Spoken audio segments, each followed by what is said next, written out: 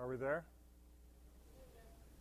Many a man proclaims his own loyalty, but a faithful man who can find? And Larry, you are a faithful man. Amen? Praise God. My son Josh and his wife Tanya and the two kids are here today. Those were those beautiful, wonderful, good-looking kids that came up and hugged me and stuff. But Josh, why don't you raise your hand?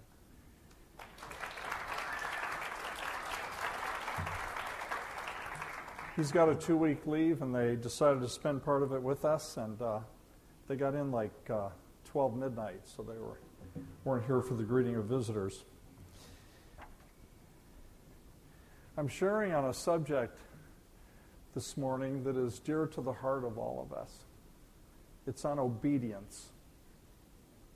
Did anybody get convicted? It's on obedience. And I want to look at the scriptures, and what I've noted here is 7 aspects of obedience from the scripture. And the first one is obedience is the central issue of the Word of God. Obedience is the central issue of the Word of God from beginning to end. It is also the central issue of our Christian walk. This is an ongoing process. To hear God's voice and to be obedient to what He says.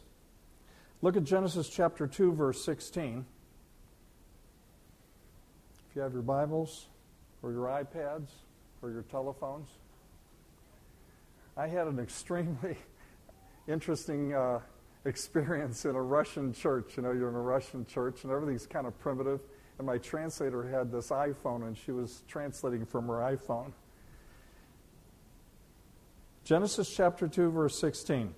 And the Lord God commanded the man, saying, of every tree of the garden you may freely eat, but of the tree of the knowledge of good and evil you shall not eat. For in the day that you eat of it, you will surely die. And you remember the story. With Eve partaking of the fruit and then giving it to Adam. And then the Lord comes.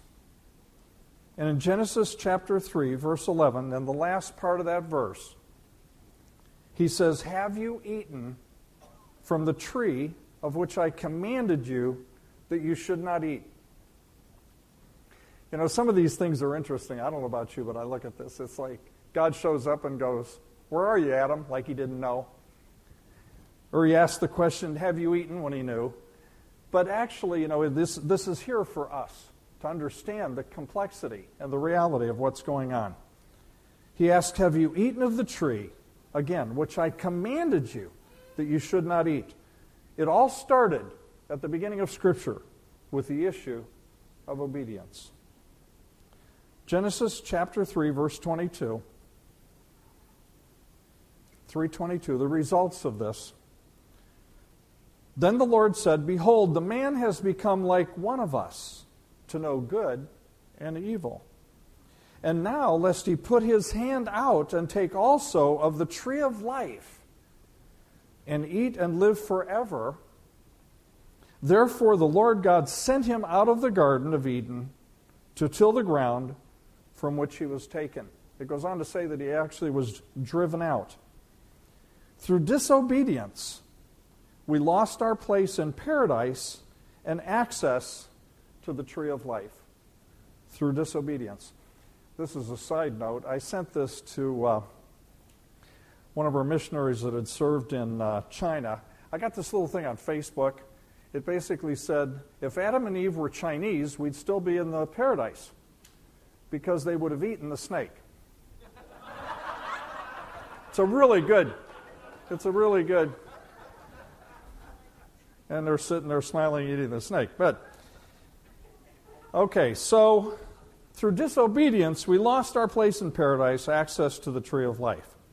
But restoration came through one man's obedience. Romans chapter 5, verse 18. Romans chapter 5, verse 18 through 19. For as by one man's disobedience many were made sinners, so also by one man's obedience many will be made righteous. And then in Philippians 2, chapter 8, he, Jesus, humbled himself, became obedient. Obedience was the issue of the Lord's life. He became obedient even to the point of death, death on the cross. Therefore, God has highly exalted him and given him the name which is above every name, that at the name of Jesus every knee should bow. So the theme of obedience is carried through Scripture. At the beginning, then we see this with Jesus, which is the pivot point. And then in Revelations 22:14 at the end, Revelations 22:14, it says this: "Blessed are those who do his commandments, that they may have the right to the tree of life." Restoration. The right to the tree of life. Through our ongoing obedience, we are restored and given the right to partake of the tree of life. Andrew Murray, from the 1800s, a South African pastor, writer, and teacher who wrote many small books. I remember specifically in the early days of TCF, in all my zeal and forthrightness, one of the older elders' wives gave me one of Andrew Murray's books. She slipped it to me and she said, "I think you need this," and the title was Humility.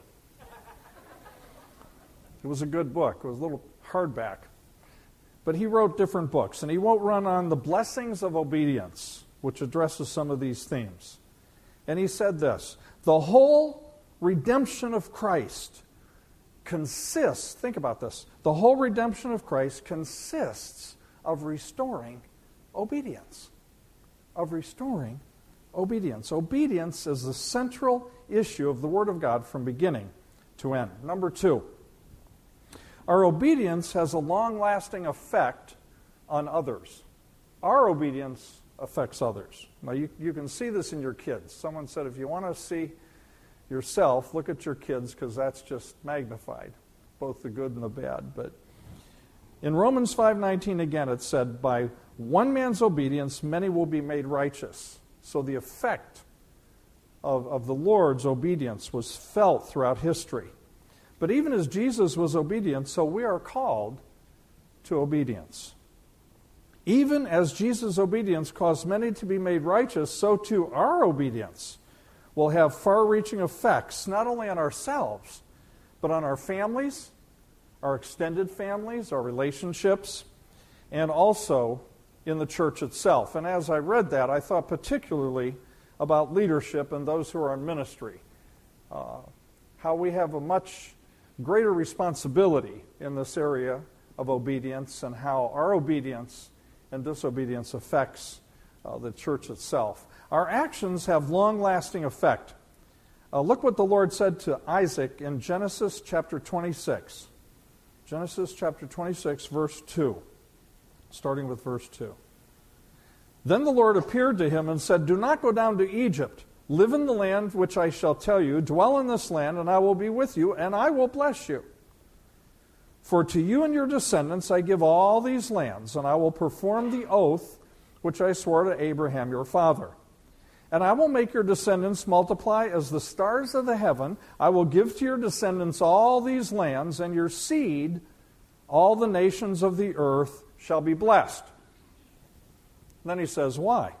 Because Abraham, not Isaac, but Abraham, obeyed my voice and kept my charge, my commandments, my statutes, and my laws. Isaac received the blessing of Abraham's obedience.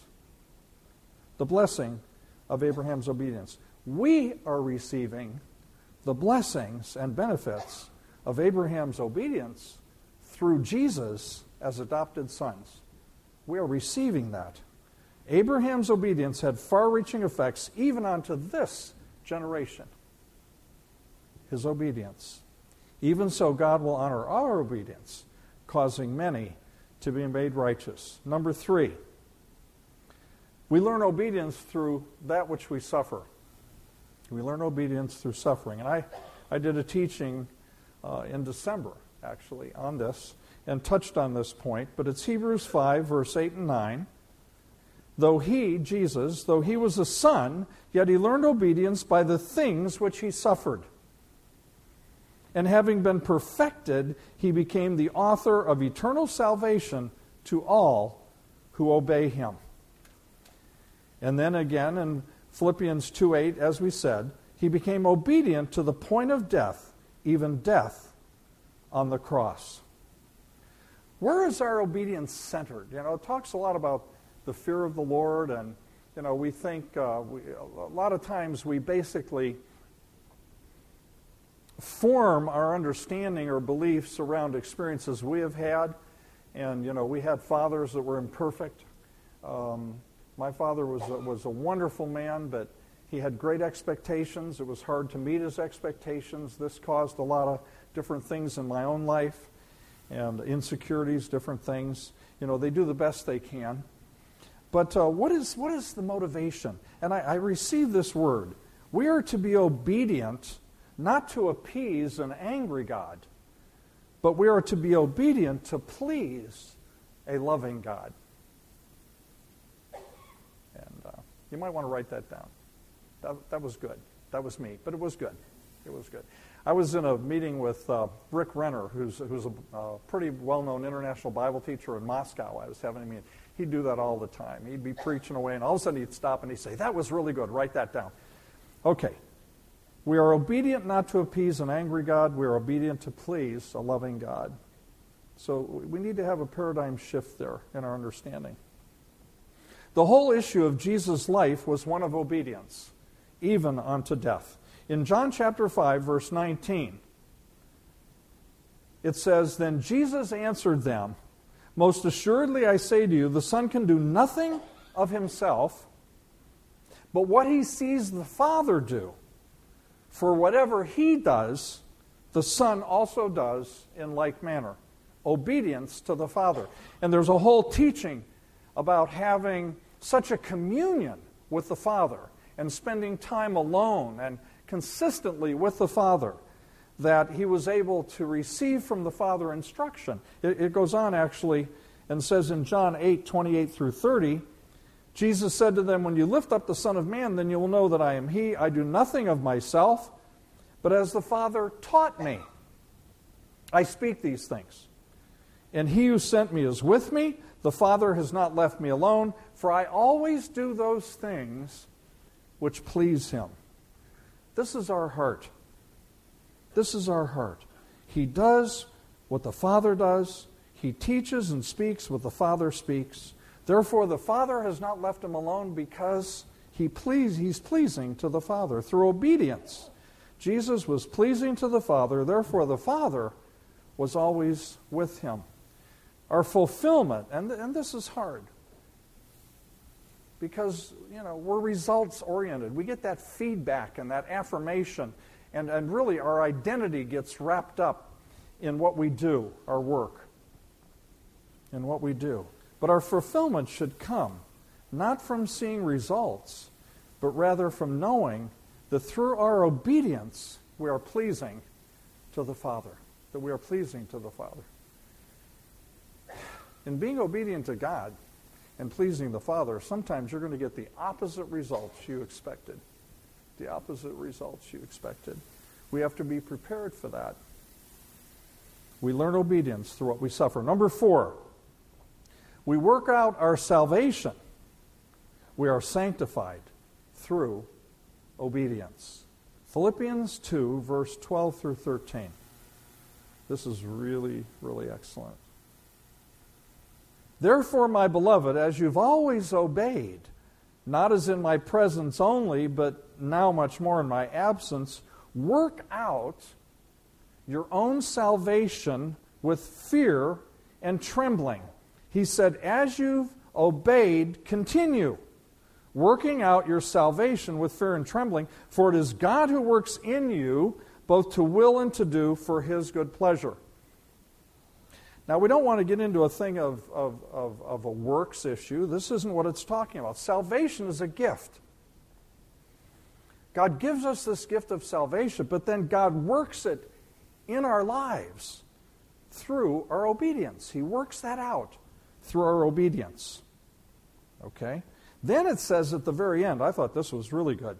At the very end, It says God works in you both to will and to do for his good pleasure. So that means that as he works this obedience out in our lives, it is God working in us, giving us the desire and the ability to be obedient. So it's all God. But we have to cooperate. We have to cooperate. And it works it out. It works it out. 1 Peter 1, 22 through 23, in the New International Version, says this, very, very clear. Now that you have purified yourselves by obeying the truth, that we are purified, we are sanctified through obeying the truth, so that you have sincere love of your brothers, love one another deeply from the heart, that releases the love of God. For you have been born again, not of perishable seed, but of imperishable, through the living and enduring Word of God. So we are purified, made righteous. This righteousness of the Lord, which is given through salvation, this is worked out. We are sanctified through obedience. Through obedience. I teach overseas many of these principles in seminaries and Bible schools.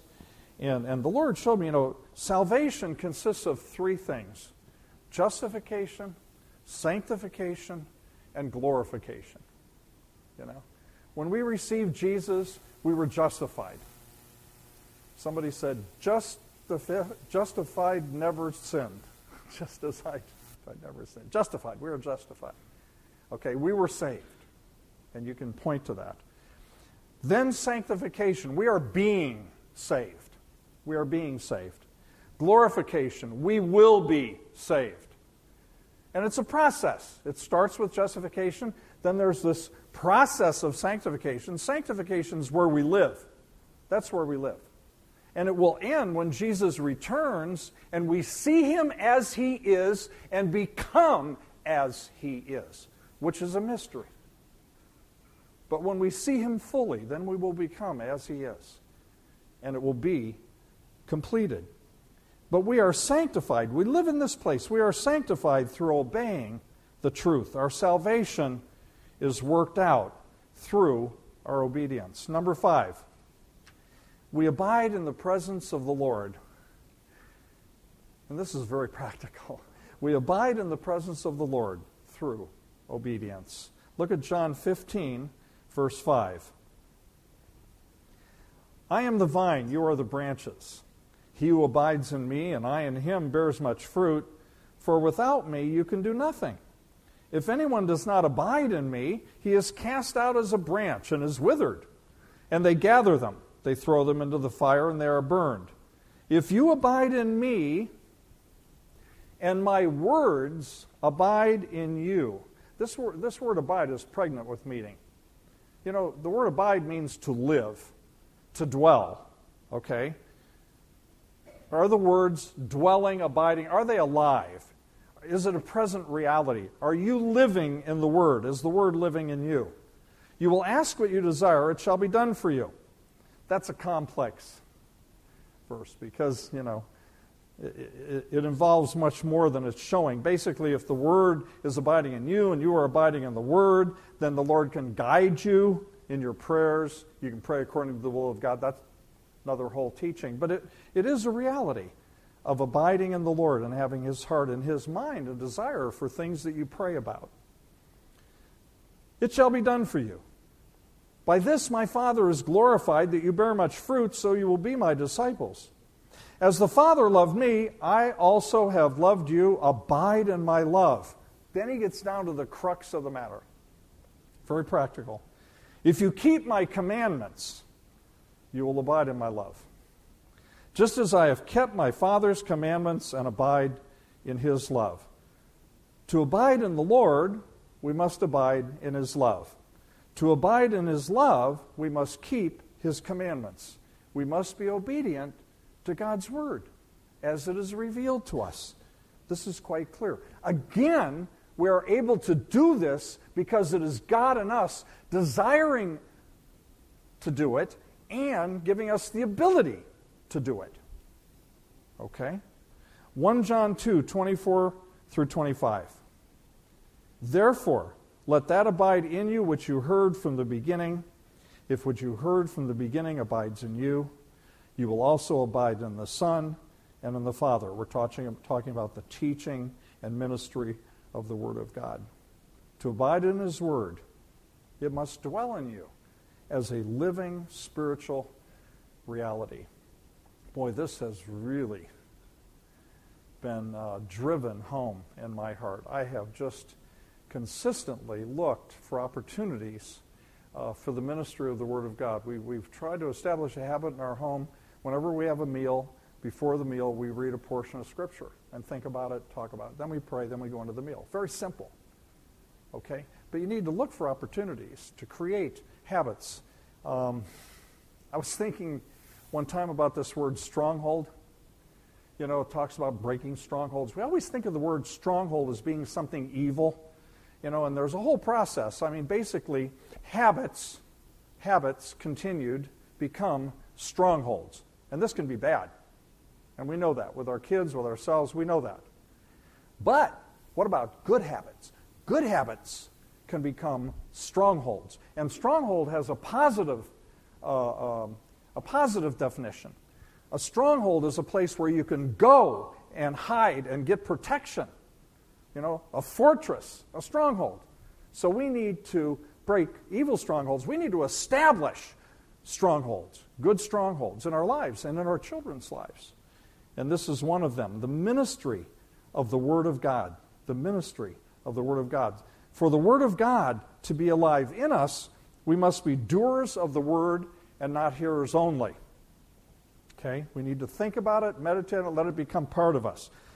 James 1:22, we won't read the whole thing. The first part says, but be doers of the Word of God and not hearers only, deceiving yourselves. And then it goes on in verse 25, towards the end. He who looks into the perfect law of liberty and continues in it is obedient. And is not a forgetful hearer, but a doer of the work. This one will be blessed in what he does. There's a promise that this one will be blessed in what he does. So you have to be a doer of the Word of God, to be obedient to His Word, to abide in the Lord's presence. And according to this scripture, it says, and you will be blessed in what you do. And that leads us to the next point, number 6. God blesses those who are obedient. He blesses those who are obedient. Look at Genesis 22, verse 16.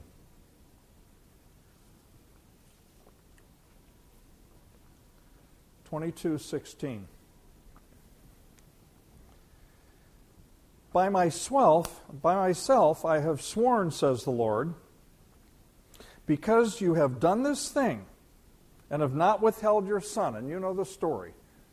And the Lord provided a ram in replacement, but He was willing to give up His own son. Your only son. Blessing, I will bless you. I really like that. Blessing, I will bless you. It's like, like a double or maybe triple. And then in the last part of verse 18, it says, because you have obeyed my voice. Because you have obeyed my voice, in blessing I will bless you. This was God's promise to Abraham because of obedience. Look at Moses in Exodus 19. Moses, Exodus 19, verse 5. Very clear. Now therefore, if you will indeed obey my voice and keep my covenant, then you shall be, I like this term, you shall be a special treasure to me above all people. Isn't that beautiful? You shall be a special treasure to me above all my people, if you obey my voice and keep my covenant. For all the nation is mine, and you shall be to me a kingdom of priests and a holy nation, if indeed you obey my voice and keep my covenant. All this for obeying God's voice. Andrew Murray in this same book says this, only by entering His will through obedience is it possible to be His people.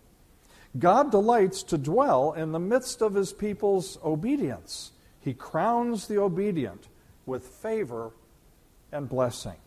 Obedience brings God's favor and blessing. Listen to what the Lord said to the children of Israel as they were about to enter Canaan after the 40 years in the wilderness, as they're about to enter. In Deuteronomy 11, 26 through 28. Behold, I set before you today a blessing and a curse. The blessing, if you obey the commandments of your Lord, which I command you today. And the curse, if you do not obey the commandments of the Lord, your God. This is very clear. This is very clear. God blesses those who are obedient. Number 7. Here's some grace. You're all going, oh man, this is a heavy word. Okay? Just remember the part. I always go back to remember the part that it's God in us who not only desires but gives us the ability. Number 7. God can restore us when we are disobedient. Praise God. We are not to be surprised by our failures and shortcomings. The Lord has called us to walk by faith. It's an ongoing process. If we fail, we are to get up and keep moving. We are not to dwell on our failures, forgetting those things that are behind, good or bad. We are not to dwell on our failures. Madame Guyon, a French Catholic mystic, 1600s, author of a book called When We Have Fallen, says this: the truly, and this is really clear, the truly humble soul is not surprised at defects or failings. I remember one time it was Fenelon said, we should be surprised we're not worse, considering how far we've fallen. Okay? The truly humble soul is not surprised at defects or failings. The more miserable and wretched it beholds itself, the more doth it abandon itself unto God, and press for a nearer and more intimate acquaintance with Him, that it may avail itself of His eternal strength. When we truly realize how weak, I love that word, how wretched we are, then we will be ever more dependent upon God and His grace, and nothing will surprise us, considering how far man has fallen. And that what is possible with one individual is possible with another. I said one time, I was talking to somebody about this, I said, the only sin that is not forgiven or accepted is the sin that you have not committed. The sin that you have not committed.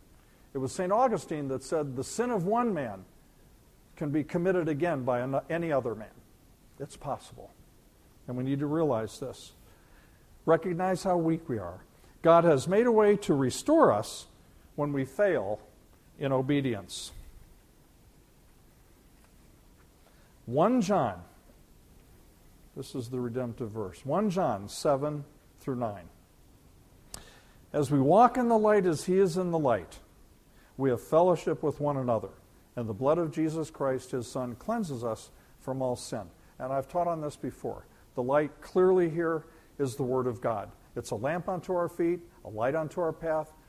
We should take heed to this light that is given, etc., etc. It's very, very clear. The Word of God, obedience to the Word of God. If we say that we have no sin, we deceive ourselves. The truth is not in us. If we confess our sins, He is faithful and just to forgive us our sins and to cleanse us from all unrighteousness. When I'm in these Russian seminaries, I always say, all unrighteousness. What does all mean? You know, all, absolute. Kind of got to let it soak in. Nothing's too small. Nothing's too big. All is all. I talk about absolute words, and this is one of them. Another one has said, He will never leave you. What does never mean? You know, I mean, come up with something that isn't in never. Okay? Or come up with something that isn't in all. Okay? All unrighteousness. It is an ongoing process. We all struggle with this issue of obedience. We do. We have these, you know, and usually it tends to be in the same areas. And it's like, dear God, I've been here before. I know. Yeah. We struggle. Psalm 37:24. 37:24 says, "Though he fall, he shall not be utterly cast down." These are promises, for the Lord upholds him with his hand. God is with you in the midst of this. He has not abandoned you. This one I really like. Proverbs 24:16. For the righteous man, now this isn't the fool, this is the righteous man. The righteous man may fall 7 times and rise again. And this number 7 is that number of, ongoing. It's like when Jesus 7 times 70, it's one of these things that, he's basically kind of letting it out. You may fall 7 times and you will rise again. We used to have a thing at the Jesus Inn. We were struggling people coming out of drugs and all the stuff, And we used to have this thing. It isn't how many times you fall, it's how fast you get up. It's how fast you get up. When we fall, we need to get up and keep moving. There was another quote by Madame Guyon which says that the remorse, human remorse, and all that crap that comes in to limit you when you fall is worse than the sin itself. Has a harder effect on you than the sin itself. That ungodly grief, like you're surprised that you're a sinner, and we let that come in. That we need to quickly rise up and keep moving. Through repentance, God will restore us and cause us to make progress in our quest for true obedience. God can restore us when we're disobedient. So what are these 7 aspects? Number 1, obedience is the central issue of the Word of God from beginning to end. Number 2, our obedience has a long-lasting effect on others. Excuse me. Number 3, we learn obedience through what we suffer. Number 4, we work out our salvation. We are sanctified and purified through obedience. Number 5, we abide. I like this one. We abide in the Lord through obedience. 6, God blesses those who are obedient. And 7, God can restore us when we're disobedient. In regard to abiding in the Lord through obedience, another thing I find out is that as we are more and more obedient to the Lord, it is easier for Him to communicate with us because He's abiding with us, meaning we can hear His voice. Every act of obedience causes His voice to become more clear in our lives.